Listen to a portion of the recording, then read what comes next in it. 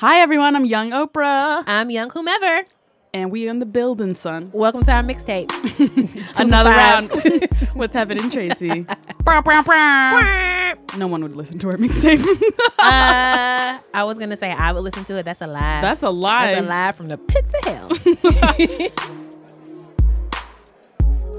What do we have on the show today, Trace? Today, we have, once again in the studio, the guy, Stacey Marie, here to fix your lives and just upgrade your entire existence. Stacey's Career Corner has helped millions of people. That's a real number. So we're excited to have her back to help out more millions. Yes. We're also going to debut a new segment that I'm personally very excited about. It's called You're Cut Off. You'll see. And we're also going to talk to one of our good friends and one of our favorite writers, Miss Ashley Ford. We're going to talk about writing and reading and black girl stuff and money and everything. And her obsession with Kenny Loggins. We should of all humans. there, honestly. I don't get it. As somebody who also has a lot of weird obsessions, though, let me not judge. Yo. Let me not cast the first stone. Tom Hanks. That is not weird. That is a completely logical obsession.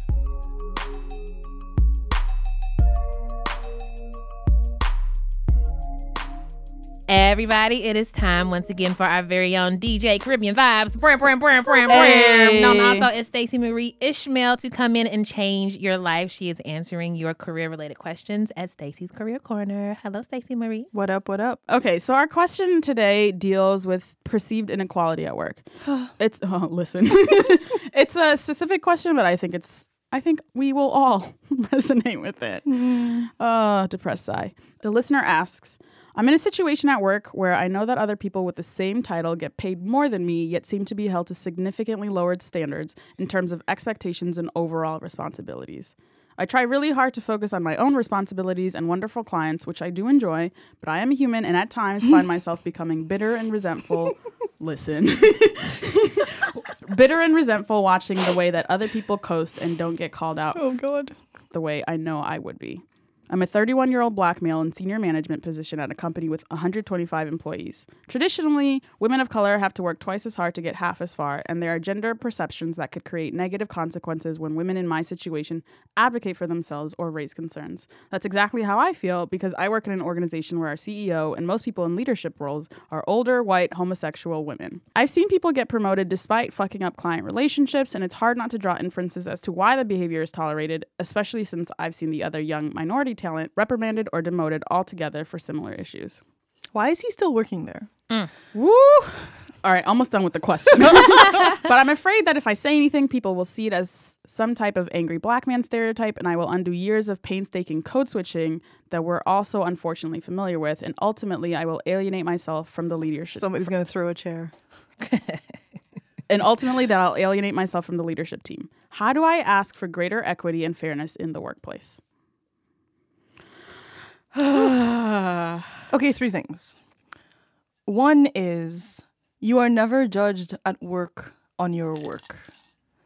You are judged on a combination of your work and how people feel about the work that you're doing and how they feel about you. And I suspect, from what he says, that he does not necessarily participate in all of the informal but so important like social niceties around how this office functions, because his rage is not necessarily the word, but deep resentment of the situation that he's in comes across as, I would imagine that if there's a lunch, you know, the people that he works with will go sit together at a table and he will go back to his desk and isolate himself, because it would be very hard for somebody with like this many perceived and probably actual slights to fully engage and fully participate in anything beyond the work. And in the environment that he describes, it's a relatively small company with a tight-knit leadership team, of which he is a part. It's difficult to kind of get over feeling that you're already being excluded and trying to reintroduce yourself into that conversation. So that's already a tough dynamic. Because so it sounds to me like what he's saying is, I've done so well at blending in that if I were to be like, what's going on here? Suddenly they'd be like, oh, we hired a black guy. They ain't forget. Whoa, how did that get through HR? And so, you know, there's this really strong kind of underlying impression of he doesn't feel that he's allowed to be himself. He doesn't feel that he's allowed to advocate for himself. And he doesn't think that he's allowed to raise the issue that he thinks that he's being treated unfairly. And if if that email had said any one of those things, you could have said, okay, you need to kind of sit down and do a little bit of self-analysis around, is it worth you staying here? What are some of the immediate things that you can do? How can you help people understand your perspective without necessarily making it about you, right? So if he's in leadership and he's noticing that other people in more junior positions feel excluded, then perhaps he could try actively including them and see what happens. Because, and this is kind of like a minority burden, but so often you might not be allowed to advocate for yourself, but you might be able to advocate for people who are very similar to you, especially if you're already in a position of power. Wow. But just in general, it really sounds to me like this is a very difficult work environment for him to be in, and he needs to figure out how to stop being angry with it first in order to be able to do anything towards moving forward. You're so smart. Oh my God. I don't know how to bring that up. I mean, one of the things you could ask is, hey, I've noticed that I do a very similar job to so-and-so. I find that, I'm getting great feedback from my clients, and I'd like to discuss a little bit more about how we can make sure that, the next round of promotion discussions or the next round of so-and-so, I can move into a position that I feel is commensurate with my performance. The overwhelming temptation is to be like, but they suck. How are they so terrible and still getting paid this? Woo. When, that might be what you yell in the mirror at night. But in that conversation that you're trying to have, it's more about, you need to make it not about you and about the situation. And that can be so hard to do when you're in the middle of it. It can be so hard because, one, what he's describing is a workplace in which those people are friends and those people have social ties and community ties and cultural ties that go beyond just the jobs, just the titles and everything else. And you are much more willing to look past underperformance when you like someone and when you feel like this person is like you and you probably walk your dog together, or you might run into them at your Whole Foods rather than that was coded. Rather than if you're like, oh well, yeah, but he never comes to the after work drinks with us, so whatever. What are some other things not to do in this situation? Assume that they are being actively racist because there are so many more layers to this. It could be that, you're in a female-dominated workplace, which is go more power to them. Rare.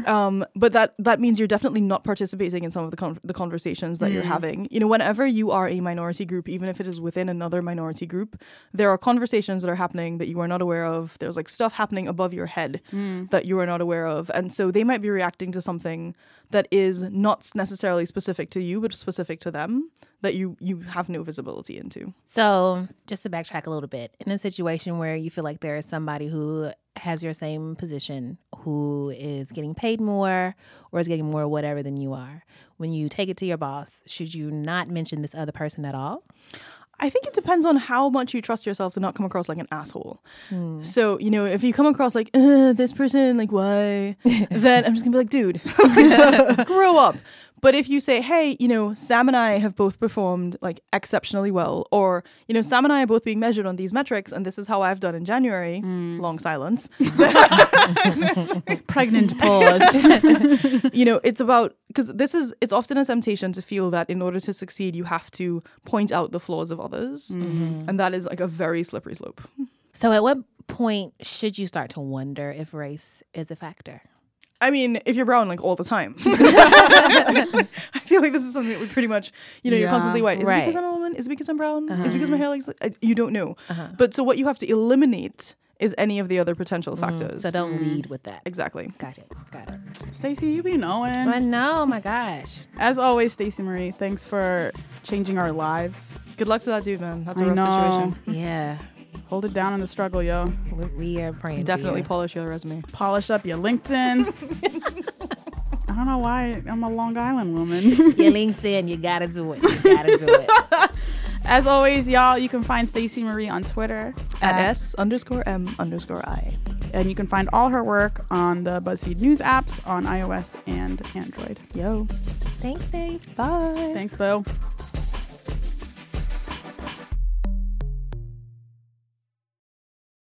Okay, so y'all know that we love to hear your voices and your stories when we ask you random questions like, what's the craziest microaggression you've ever heard? What's the wildest street harassment story you have?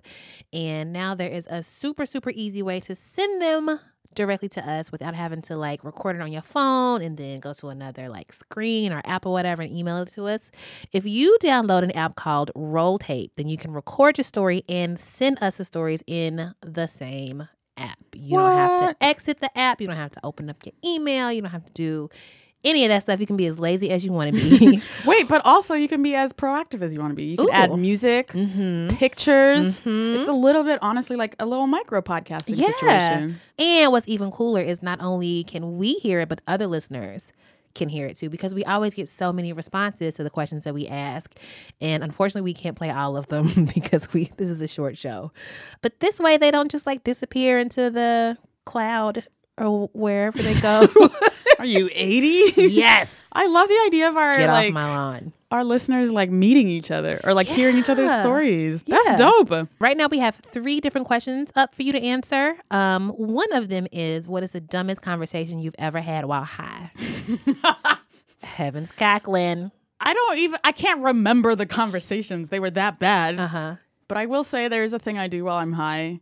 You know how Kendrick is like, bitch, don't kill my vibe? That is very much how I am while high. And there's a certain point where I'm like about to be high, but someone's getting in the way. Explain this to me, because I'm so here's how petty I am. Okay. Sometimes I will get so irritated while I'm in that plane of high where it's almost to the top, almost to the peak, but there's a thing distracting me. And if you ask me a dumb question while I'm high, I will turn the other way, physically roll my eyes, and then come back to the conversation. I have to get the eye roll out. But like, aren't all questions dumb when you're high? No. I'm a novice here, so Are you high right now? Maybe. No, all I'm saying is I'm very petty when I'm high. What does it mean for somebody to kill your high, kill your vibe? It's like they're talking about something like, fam, why are we concerned about that right now? It depends on like the setting, obviously. So I'm imagining like a party vibe situation, chill social situation. And somebody's like, well, Donald Trump, what do you think about him? I'm like, bruh, why are you doing this? So if you're ever talking to Heaven and she physically turns her back to you, rolls her eyes, and then comes back. I'm a lot more stealthy with it than I think I am. Okay. I feel nervous because I feel like this is my first time coming out as somebody who occasionally dabbles. Okay. I was smoking with a friend and I was talking about sneezing and sneezes and whether or not it's like a thing that's kind of like blinking or breathe. Like you do it and you don't realize it. You don't mark it. You don't remember it. Like, have you sneezed today? How do you know? I'd be sneezing. I feel like it's notable the days I don't. Did you sneeze yesterday? No. When's the last time you sneezed? I don't know. It's been a minute. I remember being very fascinated by whether or not I could remember when I sneezed. And so the next day I would sneeze and be like, oh shit, I sneezed. I need to remember this. Mark this moment I in gotta history. remember it. So if you have stories like that, I'm sure you do. Please send them our way. We'll also be like listening to the stories. We're going to listen to everyone and we might air your story in a future episode. What? Oh my God. But this is important. If you want your story aired in a future episode, keep it short, y'all. Like 30 seconds to a minute. Keep it short. Right. For more information, go to rolltape.fm. And we can't wait to hear from you.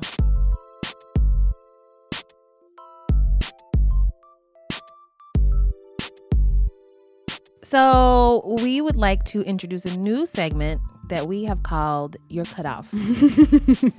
This is like when somebody's like being drunk and belligerent and annoying at a bar and the bartender's like, all right, you're done here. You're cut off. Yeah.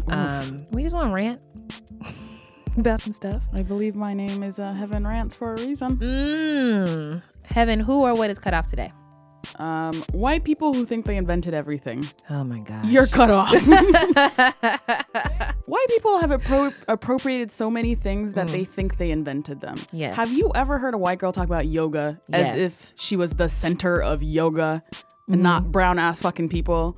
Absolutely. Oh my God, it drives me crazy. You're cut off. You're cut off. Just why do you have to center yourself in everything? Yeah, it's like you can enjoy and it not be about you. I really think that white folks just don't know that. It's crazy. But it's not even, it's like we buy their logic. So now like lacrosse is considered a white sport. It is a Native American sport. You know what I'm saying? I didn't even know that. Exactly. Wow. I They thought it was rewrite like in history. the preppiest, like, spoiled little rich white kid sport ever. Well, it is now. Cut off, white people. Cut off. You didn't invent everything. Get out of here. All right, my glass is a little too light for my liking, so we're going to take a break. I'm going to pay some bills, and we will be back to talk with Ashley Ford.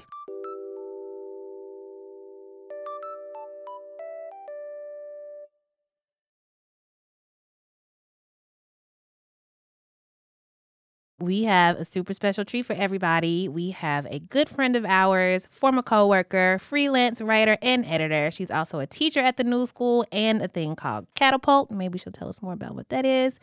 She is working on an anthology with Roxane Gay. You may have heard about her, maybe. She's from Indiana, but that's okay. Please welcome to the show, our girlfriend. Sorry. You guys so southern. Ashley Ford, yay! Ashley! Hi, guys. I'm Hi. so happy to have you. Welcome. I'm so happy to be here. I miss you both so much all the time, and I love you. Aww, we love you too. Kenny Loggins. Tell us about your relationship with Kenny Loggins. Oh, my God. Okay. To be honest, I still don't even really know who this dude is. I only know it because Ashley be tweeting about him. Who this man? I love Kenny Loggins. Okay, who is Kenny Loggins? Kenny Loggins is a yacht rock god. I'm sorry, what? He is what? A yacht rock god. What is yacht rock? Oh my gosh. And where What? to even begin? Kenny So Loggins there's is like amazing. Arena rock, yacht rock. Yacht rock's amazing. Listen. Okay. Do you know the song Footloose? Footloose. Yeah. Kenny Footloose. Loggins. What? Do you know the song Danger Zone? Welcome to the Danger Zone. Oh my Yeah. God. Kenny I do Loggins. know those songs. Yes. What? Kenny Loggins. I don't know if you're familiar with the movie Caddyshack. There's a song called I'm All Right. Kenny Loggins. I did not know I knew so many Kenny Loggins songs. Kenny, listen, he's everything. He's amazing. A teacher introduced me to him because God. I was also a student that used to like stay after school all the time and sort of like roam the halls illegally because I just didn't want to go home. And also because I love school a lot. And a teacher used to be like, don't just roam the halls. You can come to my room and like write something. And he would have me write. And so I would just sit at the computer in the room and write down like about my day, or I would like write a story, or I would write a poem. And he would always be playing Kenny Loggins in the background. And eventually I was just like, who is this? And he was like, you can borrow the CD. And he let me borrow the CD. And I was like, oh my God, I can't give him back the CD. But I finally did. And then I was having trouble in his class. Like I was falling asleep a lot. And he gave me a tape of lullabies that had belonged to his daughter that helped her go to sleep. And the lullabies were sang by Kenny Loggins. Wow. And the album was called Return to Pooh Corner. And I used to listen to it every night and it would help me sleep. Aww. So yeah, I just loved it. And I love him. And he became this weird father figure to me in my mind, to the point where like now when people are like, oh, do you want to meet Kenny Loggins? You know, or should we set something up where you meet Kenny Loggins? I'm like, absolutely not. Like I need him to remain the same in my head, which is infallible. Help me if you can. I've got to get back to the house, Pooh Corner by one. You'd be surprised, there's so much to be done. Count all the bees in the hive, chase all the clouds from the sky. Back to the days of Christopher Robin and Pooh. What the heck is yacht rock? Okay, yacht rock. That's not Footloose. That's not what I imagined. Yeah, No, Actually, I had nobody's no idea. playing Footloose on yachts, I don't think. Footloose is like You not really exactly mean- yacht rock, but he does a lot of yacht rock. Well, he did a lot of yacht rock when he was. No, What is it? Okay, anything. I don't. Okay, so like Describe the genre. yacht rock is like. Do you guys know like? It's like soft rock, but it's specifically called yacht rock, I believe, because it's supposed to be like the soft rock that's so soft. that like white people feel like they're really jamming when they're like listening to it, and like on a yacht. like on a yacht. Like, Oh I don't- my god! it's- What? This is the whitest thing I've ever heard. It's super Googling white. Like, this. it's so white. I don't know. Michael McDonald was technically part of it. What? I love Michael McDonald. I love some Michael McDonald. But when McDonald is but not when he was yacht with rock, the Doobies, no. when he was with the Doobies, and he was like, you know, taking her to the street, like that was him, and that was. that is a great Michael McDonald. I actually do. Here's the secret to the Michael McDonald impression: Okay. you sing and yawn at the same time. That is the secret to the Michael McDonald impression. Oh my god, you're right. You know, I can see it. so it's like, you know, the song I Keep Forgetting. Okay. Like, Okay. not in love anymore. Oh my gosh. I keep forgetting things will never be the same again. Yeah, like it's just oh my it's god, yawning and singing at that the was same incredible. Okay, so what was Baby Ashley like? time.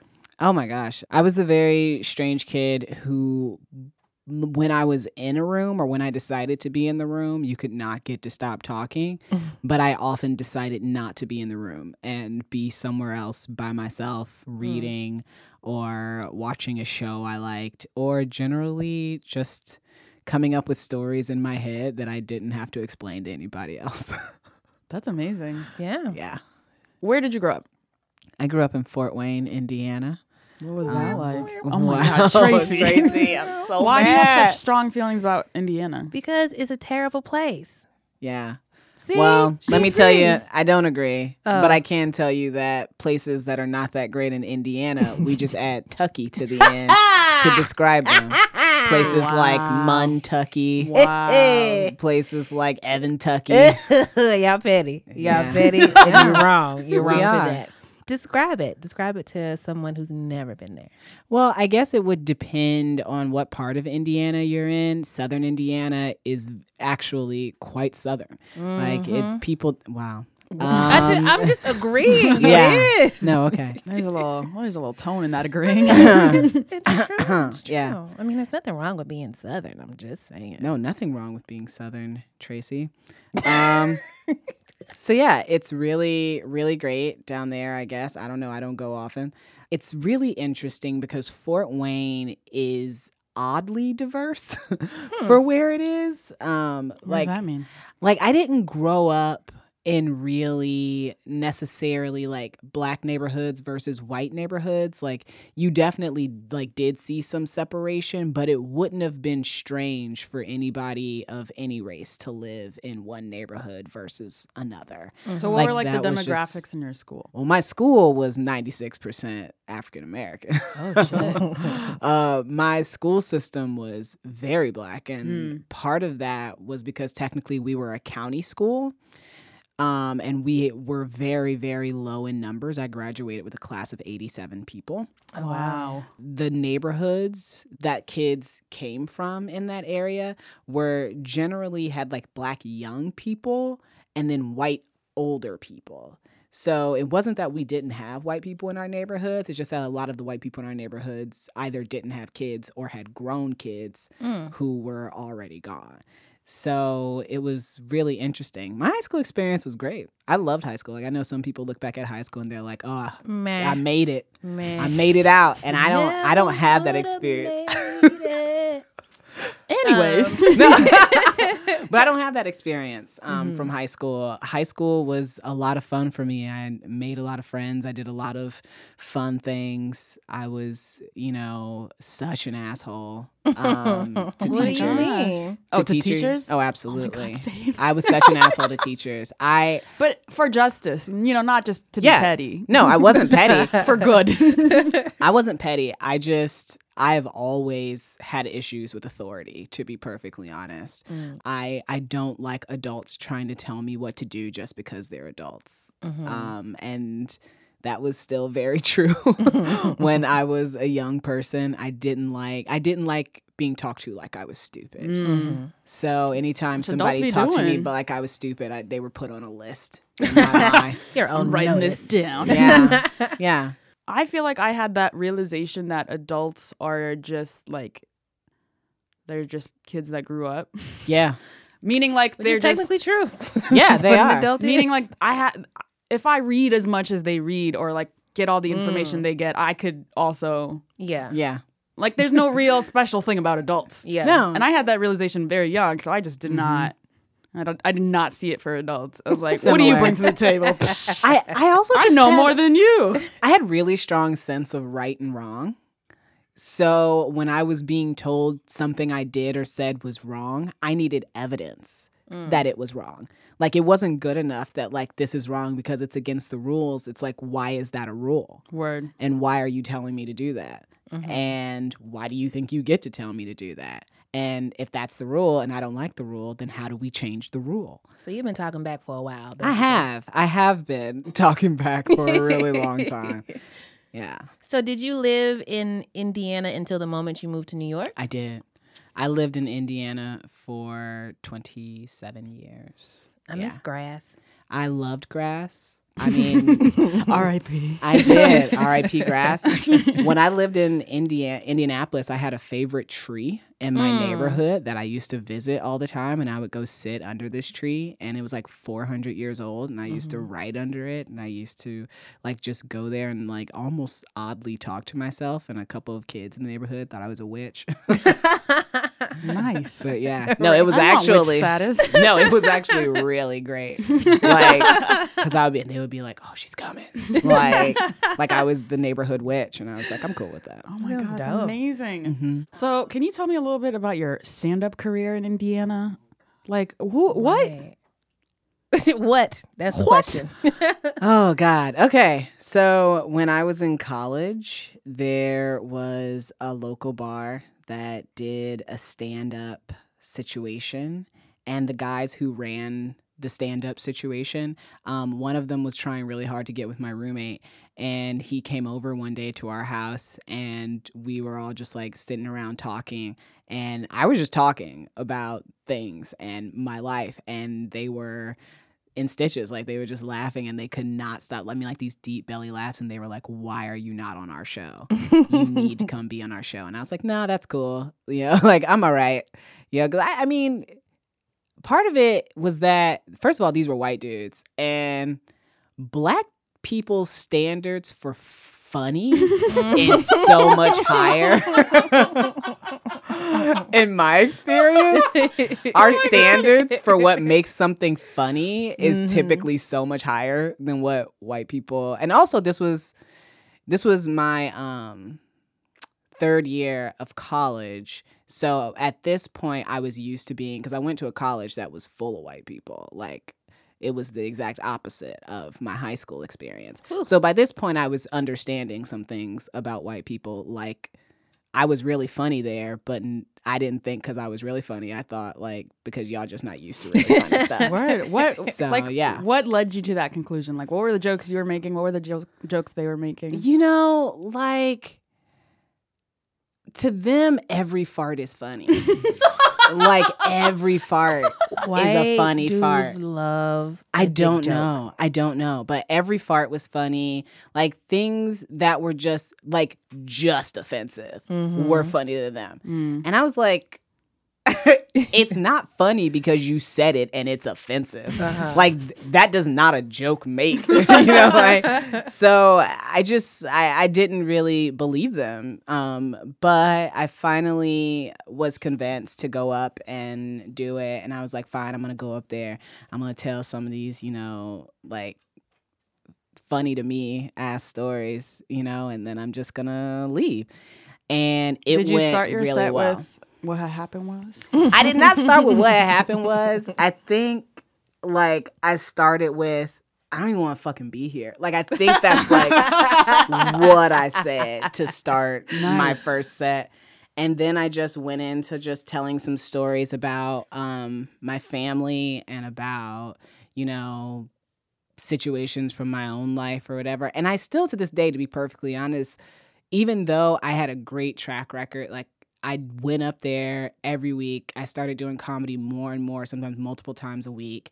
And I never had a show where I bombed. Like, but you need that as a comedian. Like, you need to have the bomb, because once you have the bomb, you go, oh, that doesn't hurt, like it definitely doesn't kill me. So now every time I go up, I have a different confidence because it's not just like I'm going to do well. It's like even if I do bad, it's not going to kill me.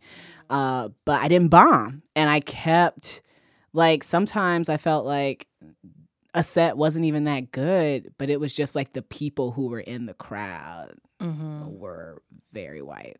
So they felt like I was really funny. And then I was like, this just isn't. And then it just got to a point where it just wasn't worth my time. Like my heart wasn't really in it. Every time I went to do it, it made my stomach hurt. And I was like, never mind.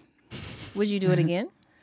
I've thought about it. But since living here and like having friends who are comedians and stuff, this is not a situation where I look at them and go, I could do that. Like they're all way funnier than me, but I think I could do okay. So I think about it sometimes. I think you would slay. You're fucking funny. You should do it. I'll come and heckle you just so you can my get God. that bombing experience. Oh my God. No, I'm doing this for Why you. you always do this? You know what? You know what? You're right. You deserve better from me. I do. So you write a lot of honest personal essays, which I really, really admire. Why do you do it? I do it mostly for a lot of the same reasons that I talk about writing in any given moment, is because I write to connect. I'm not one of those people who could write in a room and just keep it for myself. Like I'm not the kind of person who writes for the pleasure of the action. I write and I tell stories because I'm trying to connect with people, and I'm trying in a lot of ways to be seen. And for a very long time, I felt like, the things I was reading and even the things I loved, I didn't feel seen. I still didn't feel like there was, something about this book or this story that really resonated with me as I am. And I wanted to be able to create things that would resonate with people as they are. That's beautiful. So, in addition to writing yourself, you are a writing teacher. Yes. We get a lot of questions from listeners asking for writing advice, and I never know what to say, mostly because I feel like a hack of a writer at this point in my life. Like, I don't write regularly. Thank you. Yeah, but you're still a wonderful writer. Don't ever think you have to write all the day, every day or all the time in order to be a writer. You just have to write. Right. At some point. Like, that's it. I feel really disconnected from the process, though, even because it's something that like has become a really big source of anxiety for me. Like once I started to do it professionally when I was living as a freelancer, it just got so hard because I was like, okay, if I can't write XYZ thing, I don't eat. I don't pay my rent. You know? And so I would sit down and nothing would happen, and I would get upset and frustrated, and I would put too much pressure on myself. Yeah. So it's really easy to do. Yeah. So I found every excuse in the world not to like write. So I feel really disconnected from the process. So I'd never know what to tell people. I'm like, I don't know. Right. Also, you slay the freelance hustle, and that shit is hard. It is not easy. I'm lucky. I'm lucky that I have, at this point, a little bit of name recognition. So editors often come to me. And I am dealing with something that no one ever prepares you to deal with, I think, professionally, which is saying no to things you want to do and prioritizing. Well, I feel like so much information out there about freelancing is about getting into it. And a lot of it is about, this is how you want to act with an editor. This is, how you want to promote your work. This is how you want to build a revenue stream, like things like that. But no one really talks about the fact that you can get to a point, and I've seen this happen with lots, like this is not special to me, but with lots of writers, that you can get to a point where people are offering you things that you want to do, but you don't actually have time to do, or you don't have the emotional wherewithal to do, or you're not thinking about the fact that at some point you're going to want to go on vacation or take a break, So I think you don't really get prepared for that as a working person. And I also think that our generation in particular, so many people having graduated or been in college as the recession hit or right at the end of the recession, so many of us are just not used to the idea that we will get to say no to something that we want to do and still be okay, especially financially. And you just have to be figuring those things out, and it's tricky ground. It's very, Let's very talk tricky. about money. Terrifying. we can Yeah. always talk Every about money. freelancer that I know is always like 4 or 5 different publications still owe me money from an article that I wrote for them like a year ago. Yeah. How do you survive through that part?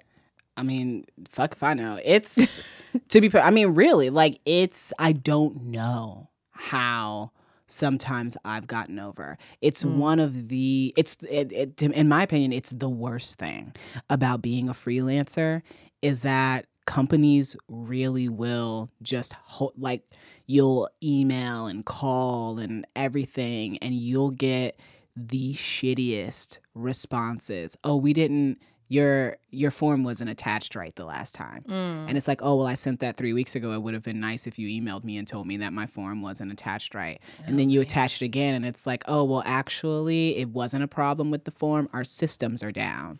And you would It's think stressful just listening to 'em. it's terrible. And you would think that like this would be a problem you had with maybe just like smaller places or something like that, or places that are not like super your faves. established. Yeah. No, it's your face. It's the your big face. ones. The places that you are going to all the time, the places that are sort of like now getting shamed into, being more transparent about what they're paying their workers and, all of those things. The problem is that these places really have you over a barrel because they've already taken your work. Right. They've already published your work.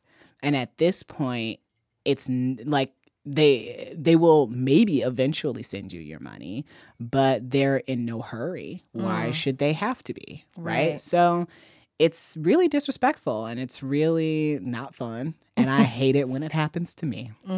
Gosh. But I'm also relentless. Like I have it on my schedule. Like I set myself a reminder. Remember to email them again today and ask where your money is. And they eventually get tired of me and they start sending me my money on time. So what advice would you give somebody who's looking to get into the world of freelance writing? I would, first of all, just really ask them to think about what their expectations are for a life of freelancing.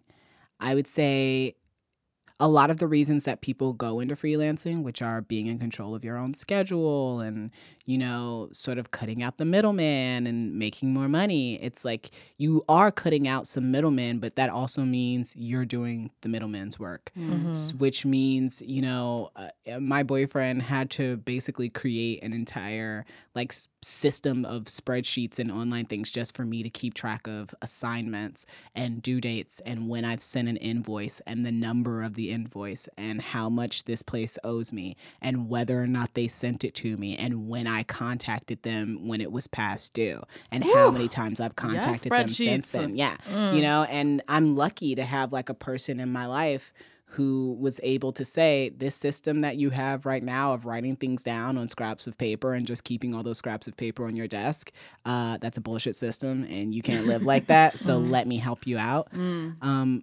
It's really, really hard to do all on your own.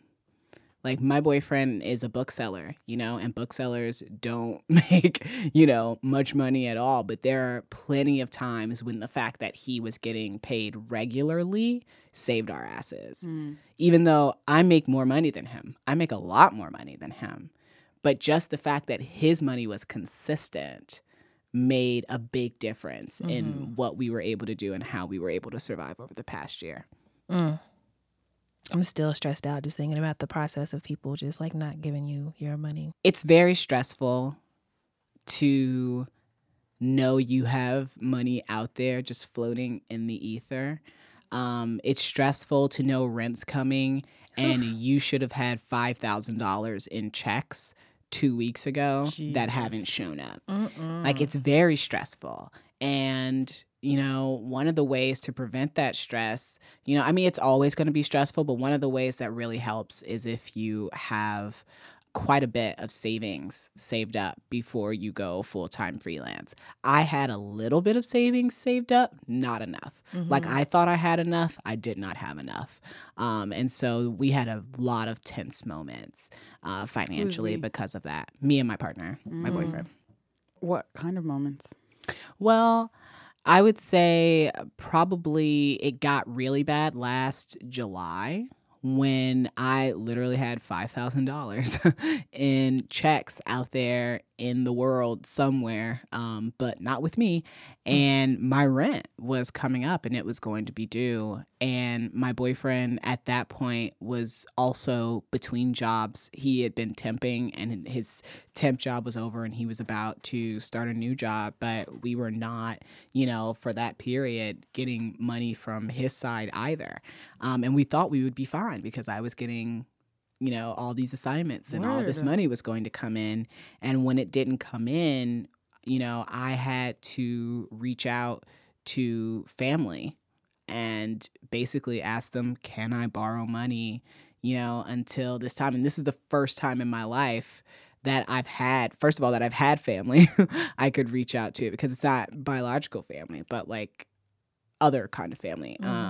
It's the first time in my life I've had family that I could reach out to and ask. And just the fact that I had to ask was terrible, because you go through so much in your head. It's like, I moved out here and I made these decisions and I decided to become a freelancer. I made all these decisions that led to this moment. And now I have to ask somebody else to bail me out. And lots of people don't have somebody to bail them out. Right. So I don't know what happens then.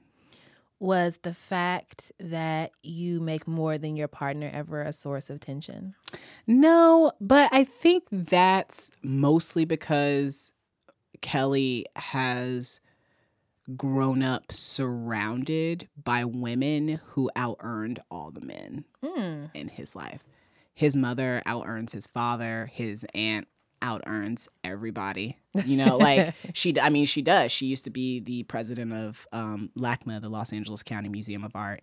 And now she does consulting and teaches, and she's this amazing, amazing woman. And he has always grown up around really strong, ambitious women. And he is also ambitious in a different way, but he's never, like, for him, masculinity is not really tied up in the, like, I also have to be the breadwinner and I have to be like providing, whatever. Like, he definitely grew up with the idea that no, like, when you're a team, everybody just contributes. Oh, shout out to feminist boyfriends. Yes, feminist boyfriends. One of the things we talk a lot about on the show and that you write and tweet about is anxiety and depression. We're big fans. Yeah. What have you learned about yourself through therapy? Oh my goodness, everything.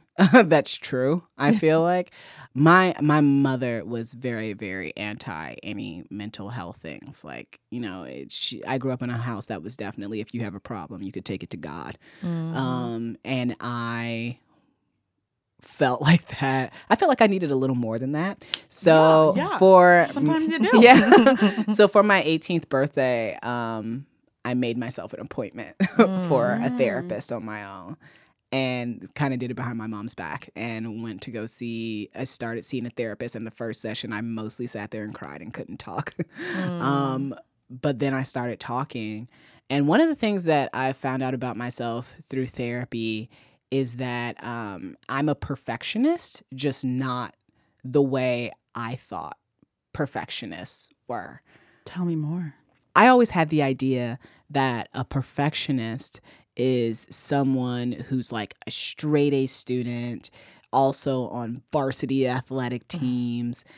Everything has to be right. Their all the room sticky is notes. the sticky notes, the binders. Yeah. Everything in Same. their room is organized. Like, I thought that's what a perfectionist was. And it was explained to me by a couple therapists that perfectionism does not always translate into those kinds of things. Like, perfectionism can also translate in a sort of like paralysis, which is when you want to do something, but you have such high standards for yourself that you almost can't even get started. Oh my God, I have that. Oh my God. That's why I hate writing. Yeah. that's part of it. Like a lot of the worst things that have like decisions, I guess, any regrets that I have are all related to not doing, not something I've done. It's not doing. And it's something that like I battle with all the time. And it is like a kind of anxiety, and it is a source of anxiety. And I don't like it about myself, but I know that it's true, and it's better to know than to sort of be sitting around thinking that I'm just lazy or something's like just wrong with me that is, irreparable. Word. One thing that I say to myself all the time now is every step I take is a first step. And it's might be on a path, but I don't have to stay on that path forever. And it's really easy for me to forget that sometimes. And I'll start to think every step I take is sort of like, oh, that's the direction I'm going in for the rest of my life now. Yeah. And it just doesn't have to be that way. And it took me a really long time to understand that it didn't have to be that way, and that every step I take is just a step. And it's really an opportunity to find out what I like, or more importantly, find out what I don't like. Word. Another thing that really helped me was the simple quote, all a first draft has to do is exist. Yep. I was like, shit. Yeah. You're right. A quote that really helped me a lot. Well, it helps me when I remember to remember it is a writer. I can't remember exactly how it goes. It's by Thomas Mann. A writer is someone for whom the act of writing is harder than it is for other people. Yeah.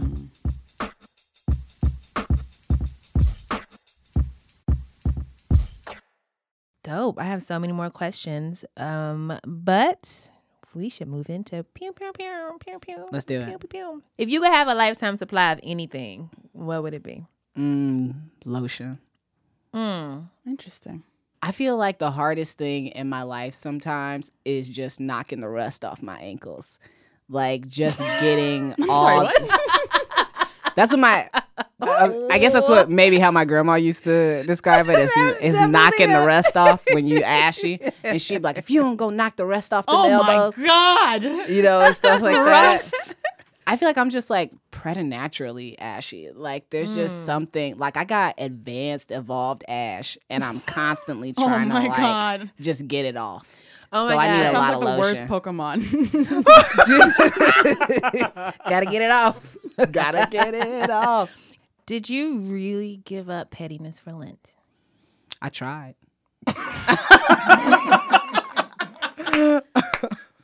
I tried. A lot of shit just happened over Lent that begged for me to be petty. I feel like I felt real tested. Like I felt like the Job of pettiness. Like I felt like as soon as I was like, this is what I'm going to do, the Lord was just like, nah, but what about this? I know you got some feelings about this. And I'm always trying to be more positive. I think in general, people think of me as a positive person and not necessarily a messy or a petty person. But I know my thoughts. You know your heart. I know my own heart.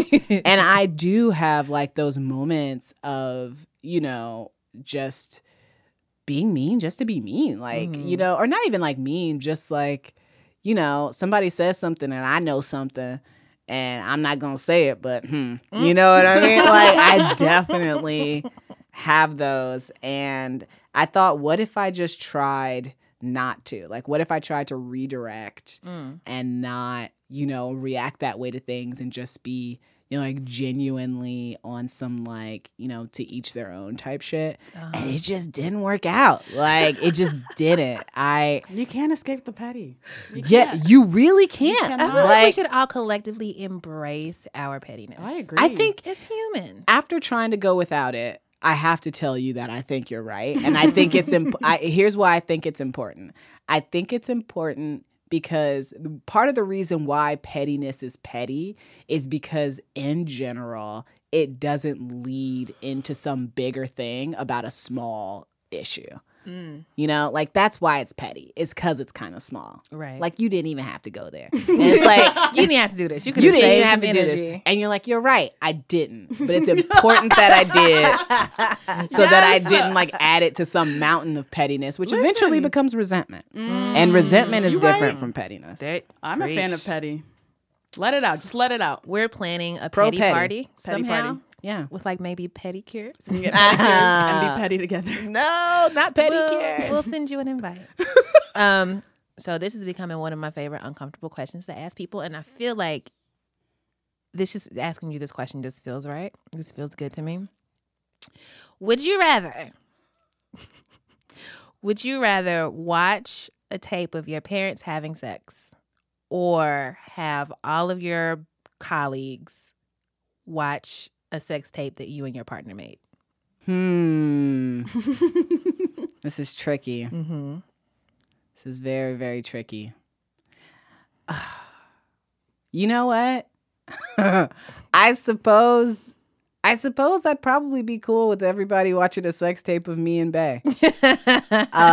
If for no other reason than the fact that, like, I don't do anything I'm ashamed of. I don't know what the hell my parents did, and I might be ashamed of it. I might not be okay with it.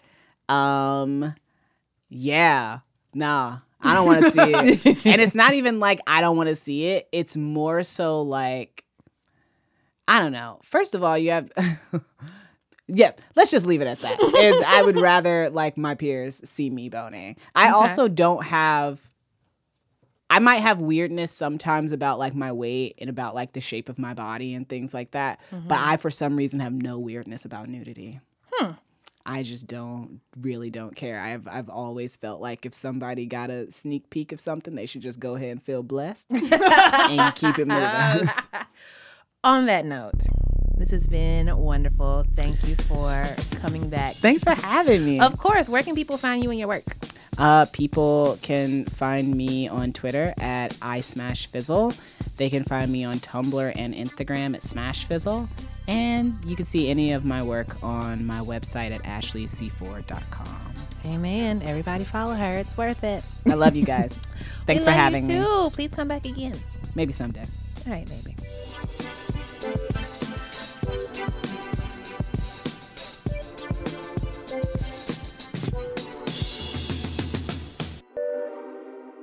Hey, guess what time it is? What time is it? It's time to buy rounds, Tracy. Yay! Who's yours for? I would like to buy a round for the ends of sliced bread. Oh, wow. I don't know why y'all out here wilding these streets, acting like it's not bread, acting like you can just throw away food. No, it's bread. It's just the worst part of a loaf of bread. Okay, it's not your favorite part, but it's a solid piece of bread. It's wild to me that people actually throw them out. You can make a solid sandwich with that bread. Nobody enjoys Oh sandwiches my made out of God. the booty ends. Okay, whoa. Y'all didn't call them the booty ends? The butt ends? The booty butt ends? The booty ends? of the bread, yeah. So you're like, hey, Mom, can you pass me the booty ends? Yeah. Or like you go to make a sandwich and there's only those last two pieces left. You're like, oh, these are the booty ends. I don't want them. Okay, two parts of that is wild. One, you're throwing away bread. You're right. I am a wasteful human. I just don't know how we culturally got to a point where we thought that was acceptable. It's not good. Put some respect on bread, okay? Put some respect on it. That's all I have to say. I probably will never eat the booty ends of it. Really? Probably not. I mean, I have before. So there's this thing that I do where like I do feel bad about throwing out the ends of the bread. So I'll just keep them in the refrigerator. And then like in a month's time, I just have like 6 booty ends in the refrigerator. And I'm just like, I'm not going to eat these. I need to throw them away. Gotta get the booty ends out of my fridge. Sound like a sociopath. I also would like to throw in, you can toast them and tear off some pieces and make like your own little pita chip situation. Dip it in some hummus. I don't know how you feel about hummus, but everybody else rocks with it. Just as an aside. I'm happy to send you all of the booty ends of my bread. Oh my God, free bread? Are you kidding me? Yes, I'm in. Who are you buying around for, Trace? I am also buying around for a food product. Ooh. I'm buying around for quiche. Oh. Quiche. Oh. Sorry. I can really. I know Excuse you like me? it, and it's so weird to me. I love it. I just Such think a it's the strange texture. perfect breakfast food. I don't think I've had a good quiche. Oh man, What is it about quiche that you like? You've never had bad I've quiche? never had bad quiche. I feel like that's a dish that can easily be bad. I've never had bad quiche. Listen, you got a nice flaky buttery crust, I'm in. right? Yes. You have lots of cheese. Okay. I'm in. And then you have other delicious things you like. Maybe some spinach, maybe some tomatoes if you get down with tomatoes like that. You know, and it's just a delicious like little breakfast pie. And I love it so much. Breakfast pie. It's Whoa. a breakfast pie. I get so excited to see that there's quiche on the menu. You So do. I've excited. seen it. Right. I've seen When we were in Michigan, they had 2 different kinds of quiche. Oh my gosh. Ooh. And one of them it was like a sweet quiche, which I've never had before. What do you mean by sweet? It had like cranberries and stuff in it. It was like sweet and savory, but like just So it was straight up a pie. no, it was still quiche. It was still like a breakfast pie because it also had like cheese and shit. in it. Breakfast pie. That's not a thing. It is a thing and it's called quiche. I love it. I love quiche. I love quiche. Quiche. Stop. Oh, shout out to quiche, I guess. Shout out to quiche, definitely. Okay. We did it. We made it. This was a great episode. Oh my God, I had so much fun. Shout out to Stacey Marie. Eternal Always. shout outs to Always. Stacey Marie. And shout out to Ashley Ford, who is my favorite Indianian. The only one. The only one. Favorite Hoosier? I hate that phrase. But shout out to Hoosiers. Shout out to the Pod Squad. Pod Squad. Yes, strong Yes, I'm air leaning horn. into it. Put I my can chest- retire from the put air my horn. chest into it. This episode was produced by Eleanor Kagan and Antonia Sarahito with production help from Julia Ferlin and Mick Kramer. Thank you to Paul Ruest at Argo Studios, who makes the best tea in the business. Facts. Thank you to our super talented musician friends for blessing us with music for the podcast. You can follow them both.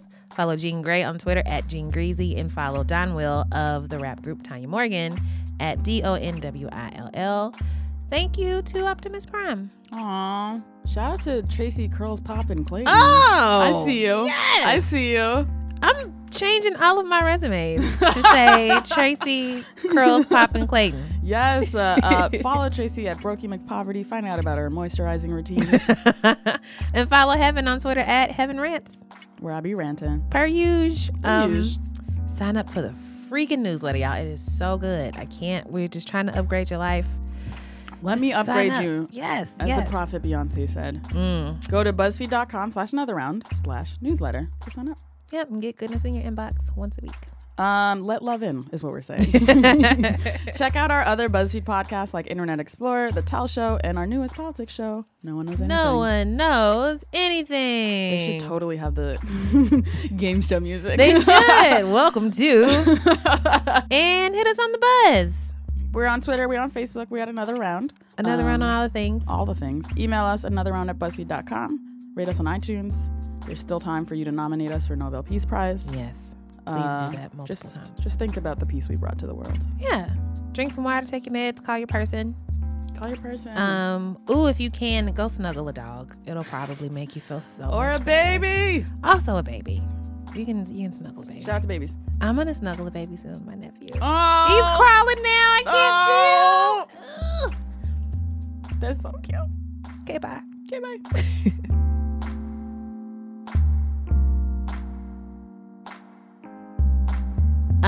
It's gonna be great.